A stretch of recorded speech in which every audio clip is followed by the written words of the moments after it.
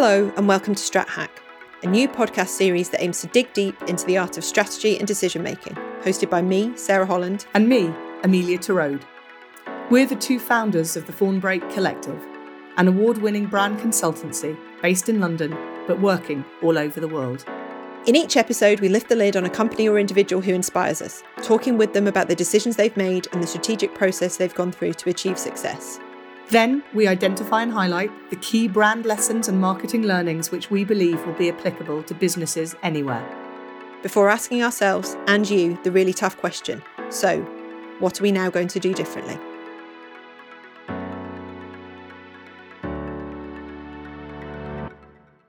So in today's episode, we're talking the normalisation of childcare on demand with Sarah Hess of Bubble, the app that allows parents to browse, book and pay for childcare in minutes, a flexible but trusted option that with the current situation as it is, we're sure every working parent needs to know about. But this story is so much more than just a useful app, although do stay around for the voucher code at the end.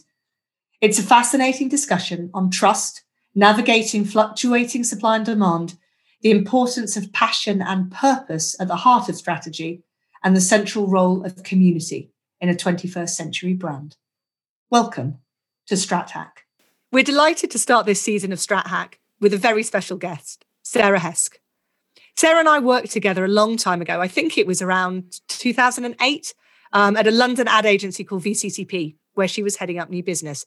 And I just knew that she would go on to do amazing things, and she hasn't disappointed. Sarah is Chief Commercial Officer at Bubble, a unique app that allows parents to browse, book and pay for trusted childcare in minutes, and is passionate about the importance of childcare to enable parents to feel fulfilled and happy. She's on a mission to shift the way childcare is perceived and how it has traditionally been massively undervalued. She also believes that childcare plays a vital role in the fight for gender equality. Before Bubble, Sarah founded a social app called Mush to tackle the loneliness so prevalent amongst new mums. Mush was one of Wired's top startups and worked with the government's loneliness minister, as well as the Duchess of Cambridge, to highlight the lack of support new mums receive and how this contributes to the high prevalence of mental health issues amongst this group. Sarah has a particular interest in the transition women go through when they become a mother and has delivered a TEDx talk and a book on this subject. Welcome, Sarah. Hello. Sarah, thank you so much for agreeing to be part of the Strat Hack season. We're so pleased to be talking to you today. I wondered if you could start by just telling us a bit about Bubble, what Bubble does, and really why you were so interested in taking up a leadership role with them. Absolutely. Thank you for that lovely introduction, by the way. Very, very nice. So I work at Bubble, and thank you for anyone listening, because childcare isn't a topic that gets nearly enough discussion and doesn't often sound that interesting and sexy. But I feel very, very passionately about childcare in that it is something which is often invisible, often ignored, but actually sort of holds our whole economy together and is vital as we strive for gender equality, as we really should have reached by now in this day and age. Bubble is the number one childcare app. It's an innovative take on childcare because it puts parents in control. And what we really believe in is enabling parents to do all the things that they need to do. It is all about liberating and empowering parents. Childcare is such an important element of any parent's life. And Bubble just delivers it in the most simple, smart way possible. So it's an app, you go on, you post a job of what you need, and sitters and nannies will respond to you. So I suppose in sort of technical speak, we're a marketplace. But because childcare is such an emotive and important topic, we consider ourselves so much more than that. And what we find as parents who do use us, really do have their lives transformed, because suddenly spontaneity and the ability to do things and feel in control, which is something we do tend to lose when we have kids, can be introduced back into your life. And Sarah, can you talk to us a bit about why you were so interested in taking up a role there? Had you used the app before? Did you know about Bubble before you got offered a job? Yes, so I've used Bubble from the start, since they launched. But I think it's really interesting. You mentioned VCCP, and I was thinking earlier, when I was at VCCP, which was a kind of one of those bits of my career which felt quite pivotal. I think you all have that when you kind of go through your career. There are certain jobs you take, and you feel like you're suddenly in the right place at the right time to do some interesting stuff and to think about things differently. And I was in my sort of late 20s, and it was around the same time as the Sheryl Sandberg, lean in stuff was like suddenly, like I remember the TED talk being shared around the office. It was like a big time. And the woman I sat next to at the time got pregnant and went off on maternity leave. And she told me how much her childcare was going to cost. And it blew my mind. It totally was like, I thought it was some kind of sick joke. I mean, how can it possibly be? I've got Sheryl Sandberg telling me to lean in and do everything. But if childcare is going to cost that much, then how can I be even sure that I'll be in a position to be able to afford it? And it was a totally eye-opening moment for me. And childcare is something that holds people, let's call it what it is, women mostly, back in such a huge way. So I've always felt very passionately about childcare. And I think it is a big surprise when you become a parent how important childcare is. And you mentioned it in the start, Sarah, like childcare is something which is hugely undervalued. Like there's no price that you put on, a mum who stays at home doing that incredibly hard job. Yet, it is the most important job. So I feel very strongly about childcare because it is a barrier for so many women, and because it's something that I feel that we can change. And if we change it and make it more accessible, more flexible, then it will move society forward. I mean, when you talk, Sarah, it's so obvious that this is such a personal passion. There's a real belief and authenticity that comes through loud and clear. And I guess that makes me think, when you're giving people advice about sort of taking roles or starting businesses, how much do you believe that you really have to believe in the cause and in the mission that a business has? I think that comes back to like almost how my parents drilled into me, like you just got to do what you enjoy. If you can, do what you enjoy. And when I started in advertising, it's so exciting. And, I absolutely enjoyed it and always have done what I enjoy. And I suppose I've come to find that I enjoy doing stuff which matters to me. And I don't think that's that unusual. And I think we all think about this in our careers, what's important to you, and some kind of an authentic belief in what I'm doing is slightly changing the world for the better is important to me. Just wanted to pick up on some of those points you just made around what's hidden and what's not talked about, and some of the points you made about the spontaneity. It's a really interesting kind of thing to want to give back to working parents, essentially.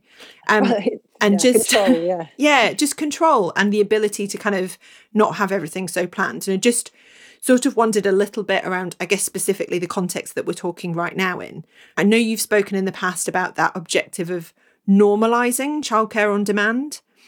Just be interested to hear how you're approaching that. And I guess specifically in times of COVID, when all of our frames of reference, normal habits, quote unquote, and even the dynamics within the home around childcare have shifted. Just how are you developing that strategy within the kind of current context? Well, there's a few things there. First, I would talk to the fact that we have, before I come on to the COVID point, we are very good at supporting self-employed and freelance parents. Tends to be more mums who move into that kind of way of employment because of the flexibility it offers.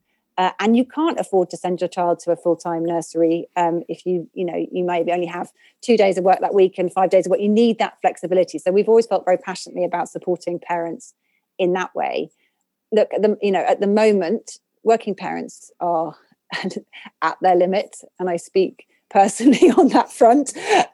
So I'm very proud of the fact that we can offer in-home childcare in times of COVID. And it's been a very interesting challenge as a business. And obviously every business has had to think about how they behave over the last year. And interestingly, in-home childcare has never, ever been not allowed. And in some ways, the government does understand the importance of childcare. And that's why it's always been allowed.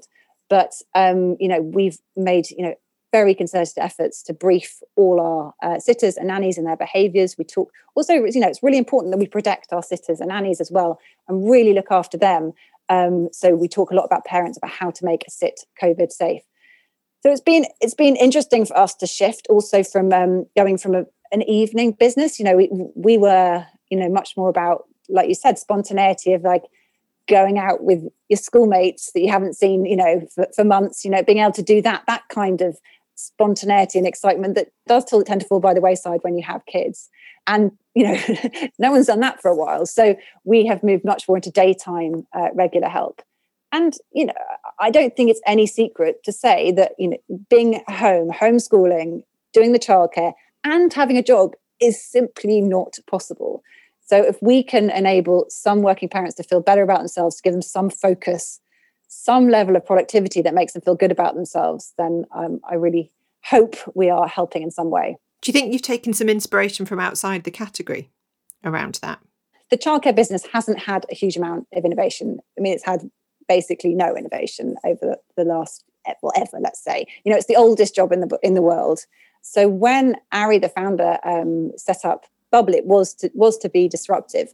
And it was to think about the level of trust that we ask from our Bubble parents, that we are never flippant. Having someone come into your home and look after your kids is like the most important job in the world. And we must never, ever forget that. And I think where we take real inspiration from other businesses is when we think about trust and how trust has changed so much in terms of what we trust. We're no longer trusting big businesses and institutions in the same way. We're much more likely to trust our friends, our local network. And, there's bad and good things about that, as we know, and in a world of fake news. But what is really interesting is that we have built trust by building a network of parents. So when you go onto Bubble, you can see your friends and you can see the sitters that they use and they trust. Or you can just see people who go to the same school as your kids and see which sitters they use, or even actually people you work with, because we have a lot of corporate partnerships too. So you can immediately get that level of recommendation and trust through other people. And the brilliant Rachel Botsman has written much more eloquently about this than I could possibly, but redistributing trust is something which I think is incredibly interesting. And when you think about how the likes of Airbnb have done that, that's where we're looking to, who would have thought you would be happy to, rock up at a stranger's home in a city you've never been to, pick up a key and stay in their home. Like it's that, that would seem so alien, even a decade ago, but now is totally the norm. And my mum's very happy to do that. And I think about, the same with I get into a stranger's car all the time, or used to when I used to go out into the world. And, that's also seen as totally normal. And I think that's what we look to, the kind of, how trust has changed and where people get a sense of confidence and trust from, it has definitely shifted. And we look to, as I say, Airbnb have really mastered that brilliantly. Well, one of the things you said, Sarah, there was that you built the brand of Bubble through networks of real people, sort of telling other people. And I find that fascinating. So I guess I'd like to understand a bit more about the brand of Bubble and how you think Ari and the team built the brand. And I'm really interested in understanding supply and demand. And I know it's a kind of odd phrase when you think about childcare, but I suppose supply being the people who provide the sitting service or the nannying service, and demand being parents. So the brand and how you build and balance supply and demand. I think this is something that as you mentioned at the start, I was in agencies for a good decade and loved it. And brand is something you really put on a pedestal in an agency. And that is very different when in startup worlds and when the startup is something very personal to you. So Ari set up Bubble, and the competitor that he was fed up with using was a WhatsApp group. Basically asking your mates if they had any cousins, mates, neighbours who could babysit. And it's this kind of very rickety network that you were trying to plug into, which was totally unreliable. But because you then with one, you'd find one person and their mate would actually come instead. It was it was just not a sustainable or efficient way to find childcare.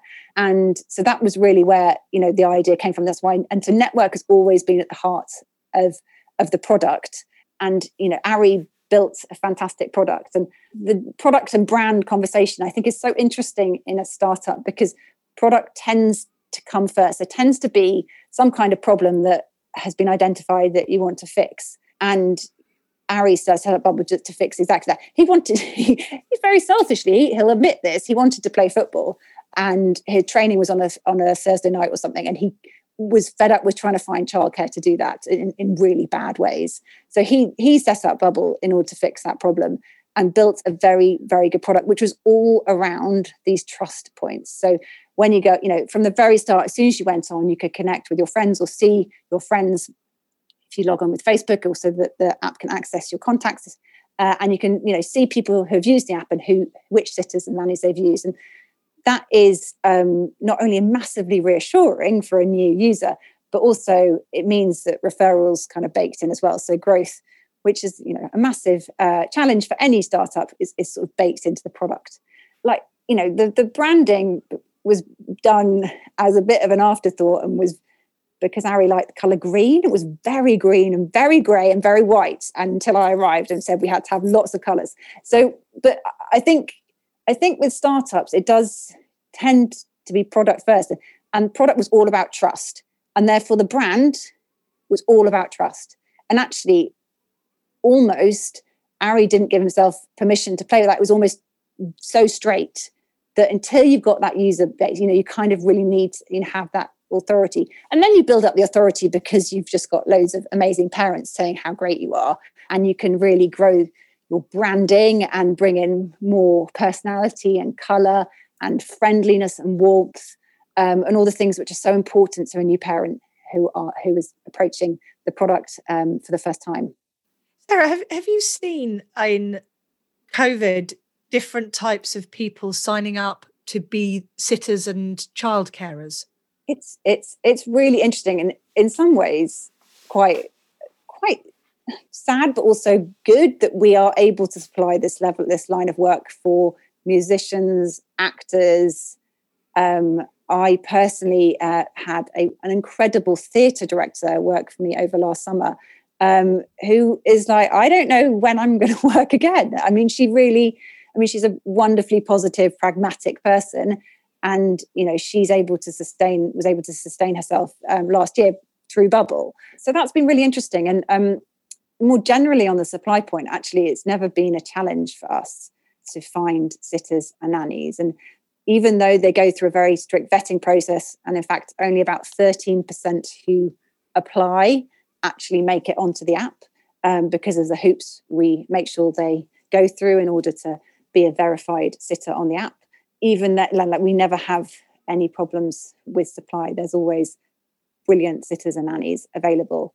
But yeah, it's definitely changed in the last year. And we've seen, like, we've got a musician from the Philharmonic Orchestra. We've got some, minor actors from soap operas that you might have seen. But it's also, one of my favourite local sitters is a fashion student, and her stuff's been put on hold. She's supposed to be going travelling around the world. She's young. And she's just using Bubble all the time at the moment because she hasn't got anything else to do, and she loves hanging out with kids. So it's kind of works for her in that way too. I wanted to pick up on, there's a couple of points you made there where you were talking about Ari and the kind of the founding story of the business. And actually, your last role was at a business that you founded, Mush. Mm. And while obviously Bubble is still in the same world, are there differences in how you're approaching strategic decision-making, the business itself? As founders, Amelia and I would both also recognise a lot in there in the story that you shared. It's instinct. It's you're solving a problem for yourself. You know the place that some of that's come from. It'd be really interesting for you to just talk us through, how has the fact that you're not a founder now having an impact in terms of how you're approaching those strategic decisions? I guess both positive and kind of challenge as well. Yeah, I mean, the way you describe it is so spot on. That very emotional gut feeling you have when it's your business and you've taken it from an idea that was floating in your head to some scribbles on a piece of paper to, building it into a real thing. And there's, so much emotional baggage that comes with that. So I founded Mush with my co-founder Katie, and we did that for 5 years. And it was such an amazing roller coaster. And there were so many highs and lows of emotions that, every decision feels more weighty when it's your startup, of course.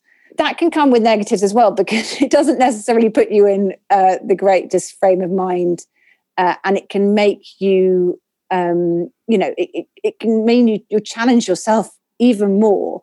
And as someone, like all of us, imposter syndrome and self-doubt, actually, I find that I'm sometimes, I'm more free of that when I'm working not as a founder now. I can be more decisive and confident about things. Whereas as a founder, I almost would tie myself up in knots more, which I don't know if that makes sense or not, but it definitely does feel different. It's funny because coming from agency side where the buck doesn't really stop with you that often when you're, especially when you're doing new business like me. I was just like, rock up for the pitch and then see you later. It's such a weightier responsibility when it does, and when it's your product on the line, when every person who picks up and, taps your app, you're like holding your breath with kind of anticipation of what they're going to think, what they're going to say. And whilst as I hope I've shown, I'm very emotionally involved with Bubble and what we're trying to achieve, it is a shift. And, there are things I miss about being the founder, but there are quite a lot of things I don't miss too. Sarah, one of the things you mentioned, which I found really interesting, was that in the world of Mush, it was mum-centric. And I remember a long time ago you telling me that somebody had said, well, this is kind of anti-fathers, or this is sexist against men, and it should be parenting, not mothers. And I remember you saying to me that you'd taken a decision back in the early days that actually it was about mothers and connecting mothers to mothers. And Bubble seems to be different. Bubble seems to be much more parenting as opposed to mothers. And I thought that was interesting. I'd be fascinated to hear your take on the different approach that you use for marketing when you've got two audiences, I suppose, male and female. This is such an interesting question, Amelia, and probably like one which isn't really about branding and strategy, and is about society and gender and the roles that we play, because it is something we thought about loads at Mush, and it was tricky. And we questioned it all the time. Should we allow dads to join? But Mush was all about new mums, and being a new mum is quite an emotional and physical and vulnerable time in terms of, that doesn't quite make sense, but you're physically changed, you're emotionally changed. It's such a massive transition, and it is different for the mother than it is for fathers. And that's probably, a little bit, as you talk about, we had lots of gay parents on the site as well. And that was, they had that interesting challenge as well. It was always a kind of feminine site in terms of the challenges that we were talking about, breastfeeding, after birth bodies. It was some pretty intimate conversations that would have been different if there had been men on there. And you can't deny that, whether it's right or wrong, it would have impacted the way the community interacted. And that was a very precious kind of balance. So we deliberately said no to dads in the main area of the site. We've talked about it. I can't tell you how many times we've gone round and round in circles without debate. But yes, for Bubble, it's totally different. Absolutely, childcare needs to be something that is split between parents. And actually, we make a very concerted effort to make it as dad friendly as possible. That sounds sort of patronizing. It's not supposed to. And actually, because Ari set it up, and perhaps because other childcare sites are so difficult to access and for anyone, and Bubble is so simple and friendly and smart that we do tend to have a really good balance. We also enable shared accounts. So you can, if I find a sitter and I want to see what my husband thinks of them, they can just log on and look at them too. So there's small things, but actually can make quite a big difference in sharing childcare decisions, which I really do believe is incredibly important, and it shouldn't just land on women. Unfortunately, at the moment it does, and we're seeing that so starkly during the pandemic and during this homeschooling phase. And it's poor, and it will have a horrible long-term impact because we will lose women from the workforce because they are trying to do too many things at the same time. And I'm worried about it, very worried about it. If we can get more fathers involved with childcare, it's a small step, but an important step in the right direction. I think we're coming up to about the end of our time with you, Sarah. Sarah with an S-E-R-A, Sarah. Do you want to do a last question, and then we'll wrap? Yeah, just interested, going back to the point about all of the normalization that we've talked about. whether that's normalisation that it's shared decision, normalisation of spontaneity, childcare on demand. Part of the job that you're trying to do there is ultimately, as we would have said in our old lives, a category job. You're trying to kind of normalise, I guess, Bubble as the standard. Just in terms of future decision making, the brand, the business model, your role as kind of number one in sector, what happens when other competitors kind of start to catch on that the Bubble way is the right way and kind of join you in this market? We know how bad the need is, and that has been shown up so starkly as we've discussed. But where do you see you're going to keep that edge going forward as kind of more, whether it's bigger, possibly more highly funded competitors come into the market? What then? What do you think the future holds?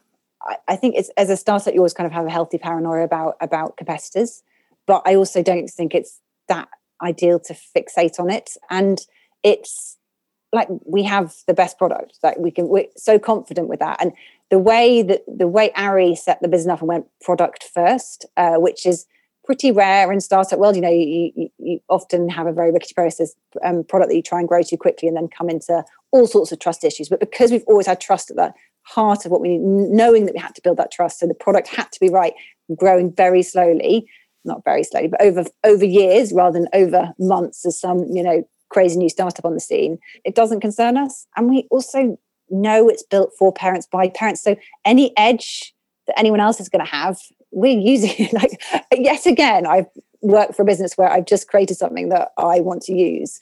And it's a joke, but it does give you an edge, because I know, the annoying things about how you pay for your childcare at the end of the evening and all those sorts of things that we try and make as easy and smart as possible for parents. So there are some big players in the space, but no one does it like us. And no one seems to have the kind of modern take on childcare that it should be on the terms of the parents. It needs to be flexible. It needs to be quick, easy. And, you need to have that sense of trust and that sense of control. Sarah, thank you so much for spending time with us today. It's been fascinating. I know we've taken a huge amount of insight out of the conversation. Thank you so much for having me. So we're going to say goodbye to Sarah now. Find out more. Is it joinbubble.com? That's right. Joinbubble.com. Or search for Bubble Childcare on either of the app stores. And Sarah actually has a special discount code for StratHack listeners, which is what, Sarah? StratHack10. So download the app, create a profile. It takes about a minute, if that. Go into the My Wallet section and add StratHack10, and you will have £10 credit to spend. And I promise you will not look back. Thank you very much. So thank you to Sarah. And if you stay with us, Sarah and I are going to dig back into this conversation and pull out what our key findings and implications for any brands and businesses are. So stay put.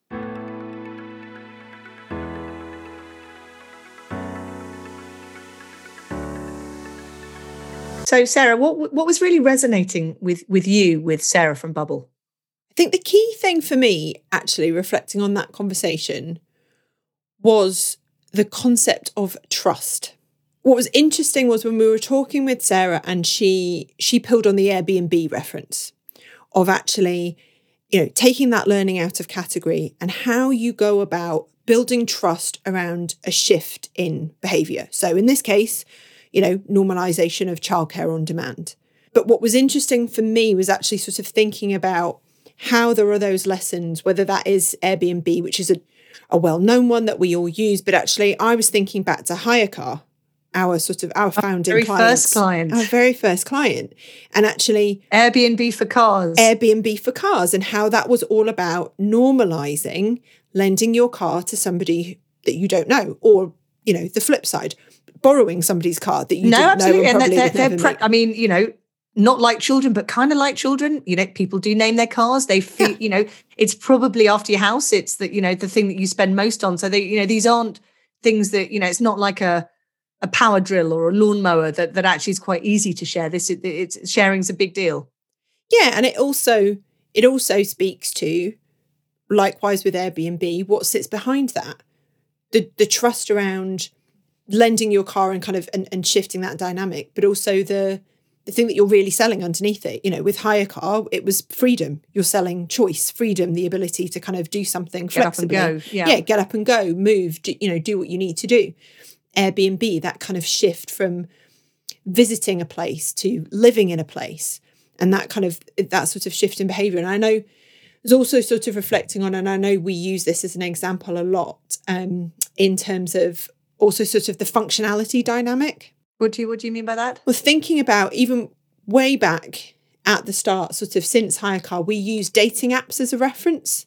Do you remember that kind of, how you combine normalising doing something differently, like Airbnb and Hire Car, and actually that other sort of dynamic of where certain cues in behaviour from other places help normalise things. So we've used dating apps as a reference, but we've also used the like Apple Pay example.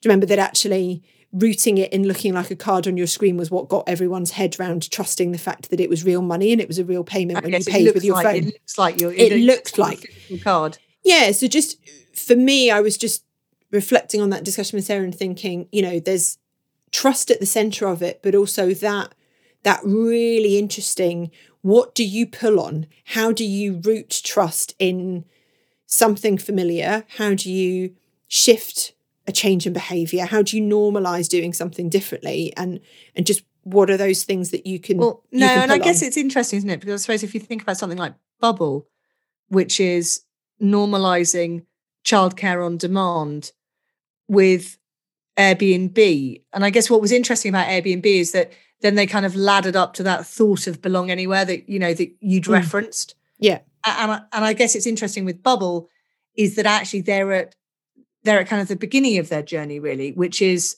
I suppose that's what Sarah's been brought in to do, to try and help them think about what that overarching thought, because they don't have a belong anywhere thought yet.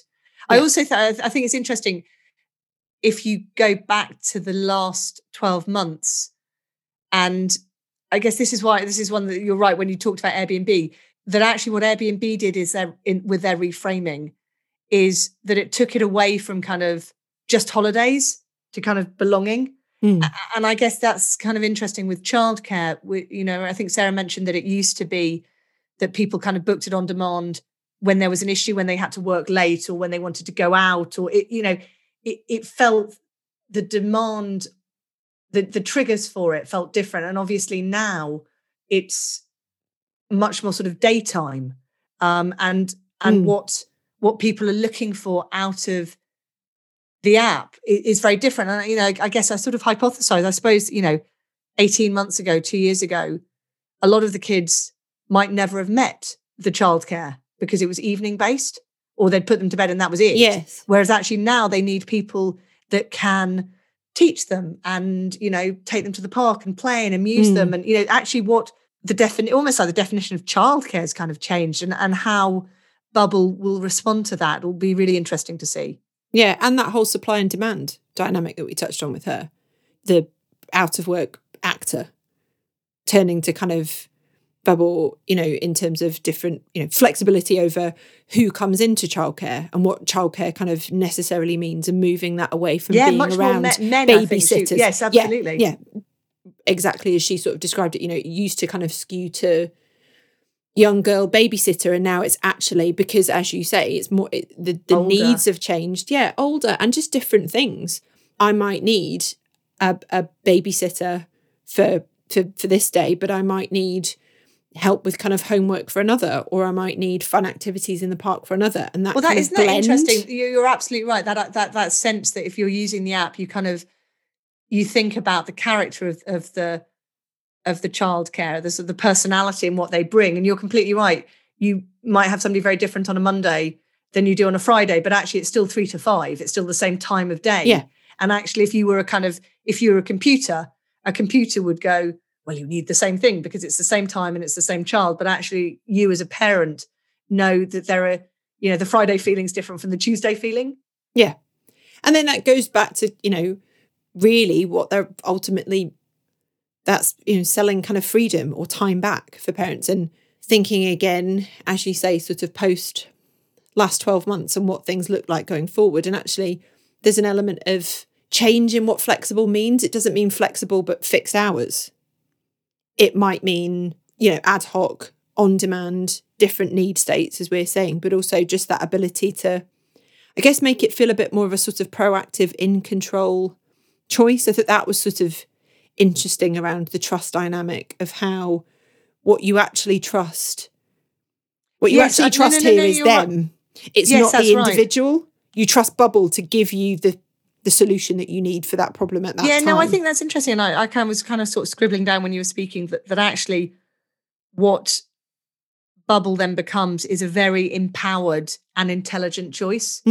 So again, rather than, I think Sarah had said, that the original founder who was a dad had said he was kind of relying on, WhatsApp groups and somebody asking, so has anybody got a babysitter? And actually this becomes much more considered, much more empowered and much more intelligent and actually much more in tune with your child. And actually that sort of that personal dynamic and what works for an individual, you can start to see, I think Sarah was fairly new into her role. Yeah. You can really start to see what she could start to do with the brand as it moves forward. Yeah, absolutely. That part of your planned solution for any given week or month, that, control, emboldened decision making, all of that stuff that puts you in a really sort of positive place as a customer. And that's an interesting space for the brand to play with that kind of trust dynamic, rather than being about the sort of distressed purchase, I guess. Yes, absolutely. Yeah, no, but it's interesting because I kind of go it's trust on both sides, isn't it? Yeah. Because actually, if you're delivering childcare, all the payment is done through the app, so you can go back and you can double check, and that whole thing. In the olden days when you used to go out and you'd come back from somewhere and you didn't have the right change, and all that fiddling around at the end of the day and finding an ATM that's all that in the olden days. But actually, it makes it more streamlined and actually makes it safer if you think about that for both people. But I can imagine the first time it kind of feeling remarkably weird, the kind of, the idea of kind of childcare on demand almost makes it sounds like, Deliveroo, you're ordering a pizza or something. Yeah, it's your most important thing. It's such a weighted decision. And it's kind of, under normal circumstances, most people don't invite the Deliveroo guy in. It's in their children's bedroom. The children's bedroom. You kind of go, it's trust in the sort of process of it, and in the, and it is very, on the one hand, swiping, hence the kind of, dating app visual reference that I mentioned earlier. But actually what you're doing is, you can look on a screen and you can see, DBS check. You can see whatever whatever it was that you were looking for, but still you've got to have the trust in the fact that, from a brand perspective, Uber would be a real, Uber would be a case point about that. That you get into a car, you don't know, it's not a black cab. Yeah.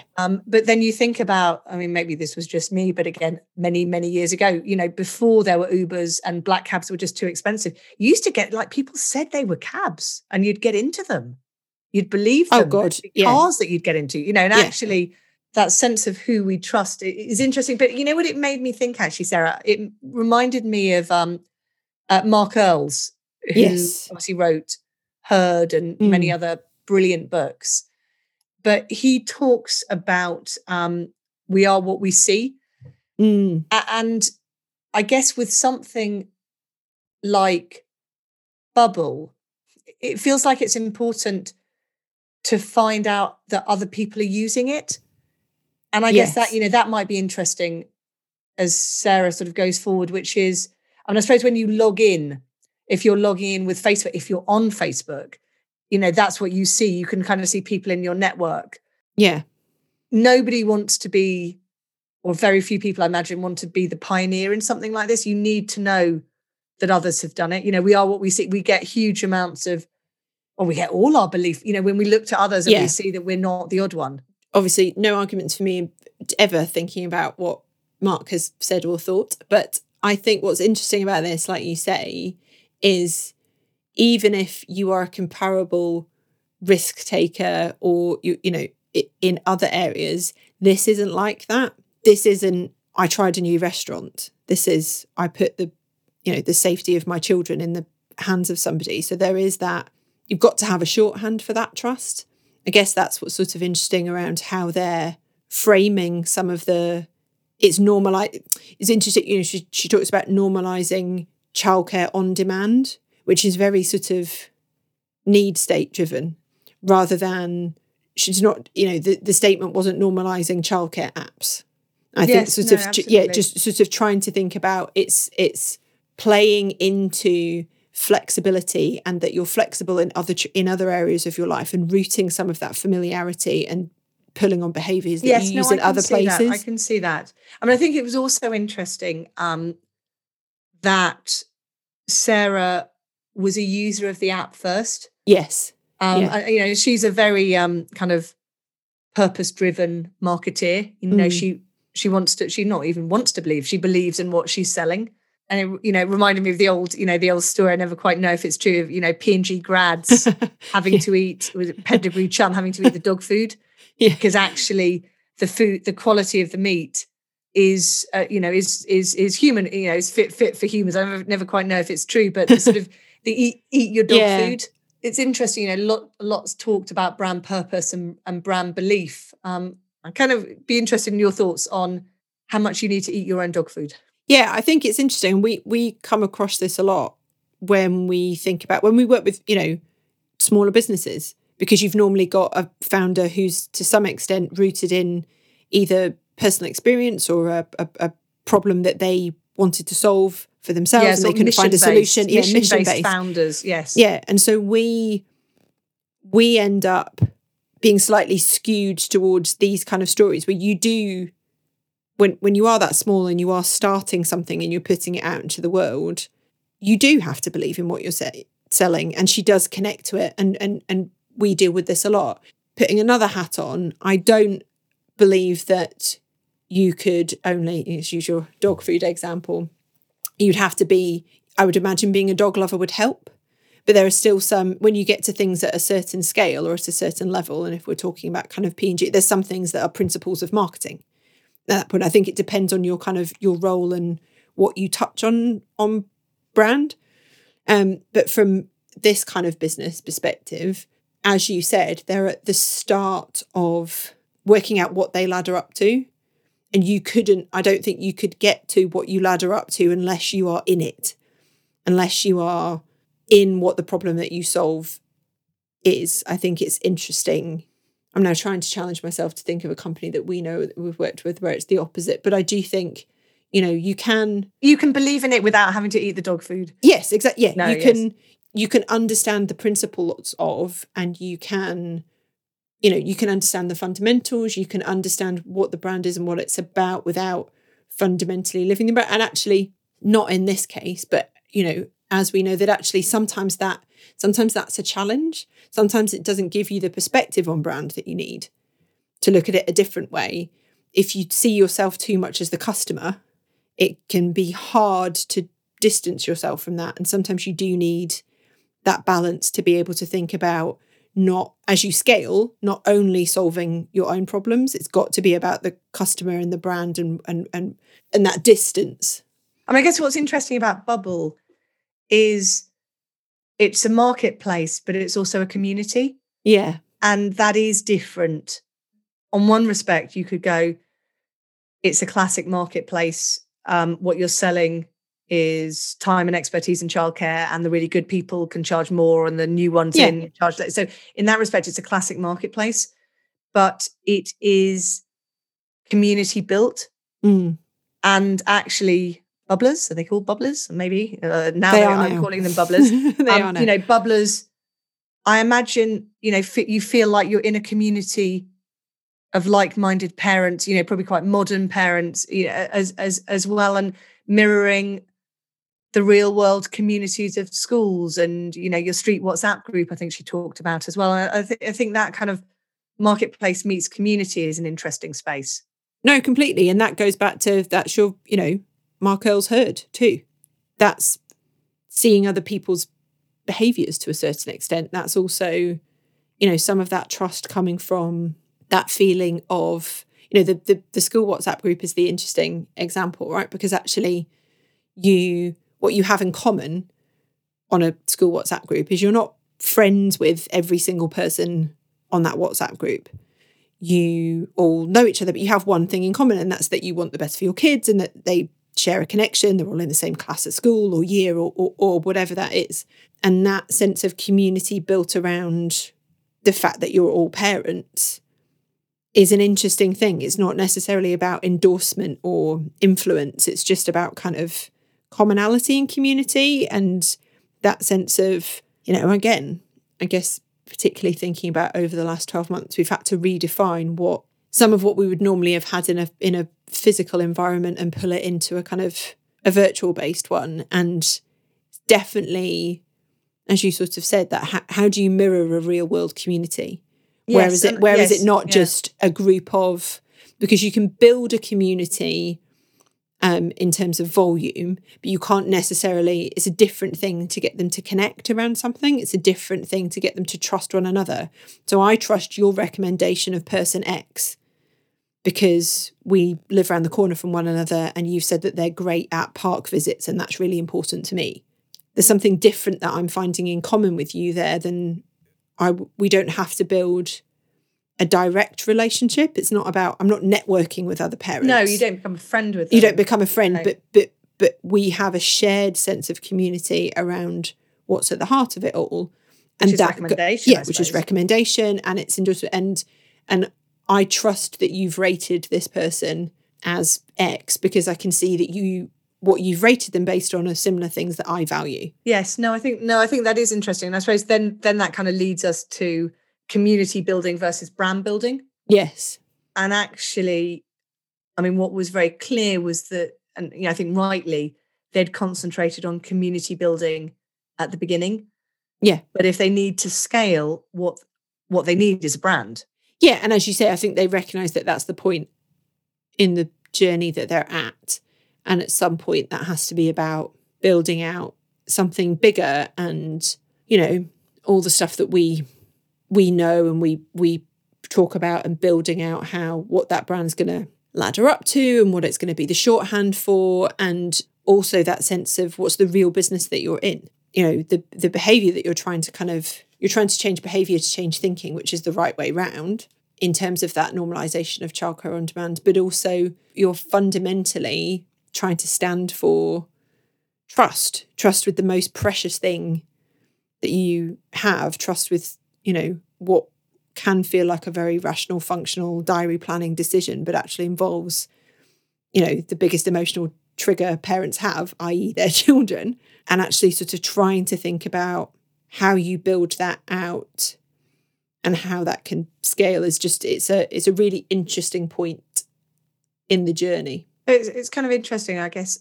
We've talked about trust, we've talked about the normalization of new behaviors, the sort of the personal belief and passion, marketplace meets community. I guess if you were thinking, Sarah, of, the one killer, what's the key headline thought that you take away from Bubble? And, what would you recommend for, I guess, brands and businesses to do different? What would you do differently on Monday morning question? Yeah, I think for me, this one's less about maybe something that I would do differently. It's something that I would focus on and get back to. So for me, it would be around not getting distracted by the how and actually focusing really, really solidly back on the why. So to our points about trust, just get that focus back onto what you're actually selling. Focus on that and then work out the how, not getting tied up in the delivery mechanisms. And if you're guided by what it is you're actually delivering for parents, in this case, for your customer, for your audience, the rest will follow. So for me, it's slightly cynic, like getting back to the why. Okay, that's interesting. I think for me, it would be the challenge of a product that you can't see, taste, touch, smell, and hold on to. So how does that come to life? They need to sort of actualize it, and the brand needs to come to life somehow outside, because it's, in a way, it's that product that you can't physically pick up.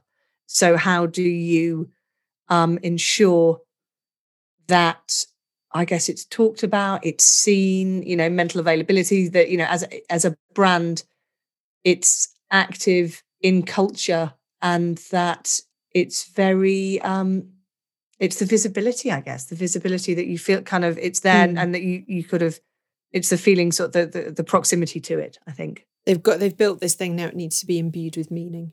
I guess that gets to the end of our session. So thank you, Sarah. Sarah Bubble and Sarah Holland. Thanks, Amelia Terode. Thank you for joining us today. You've been listening to Strat Hack with me, Sarah Holland. And me, Amelia Terode, founders of the Fawnbreak Collective. To find out more, visit wearefawnbreak.com. And for more information about today's guest, everything we've discussed, and how to get in touch with us about this podcast, please check out the notes that accompany this episode.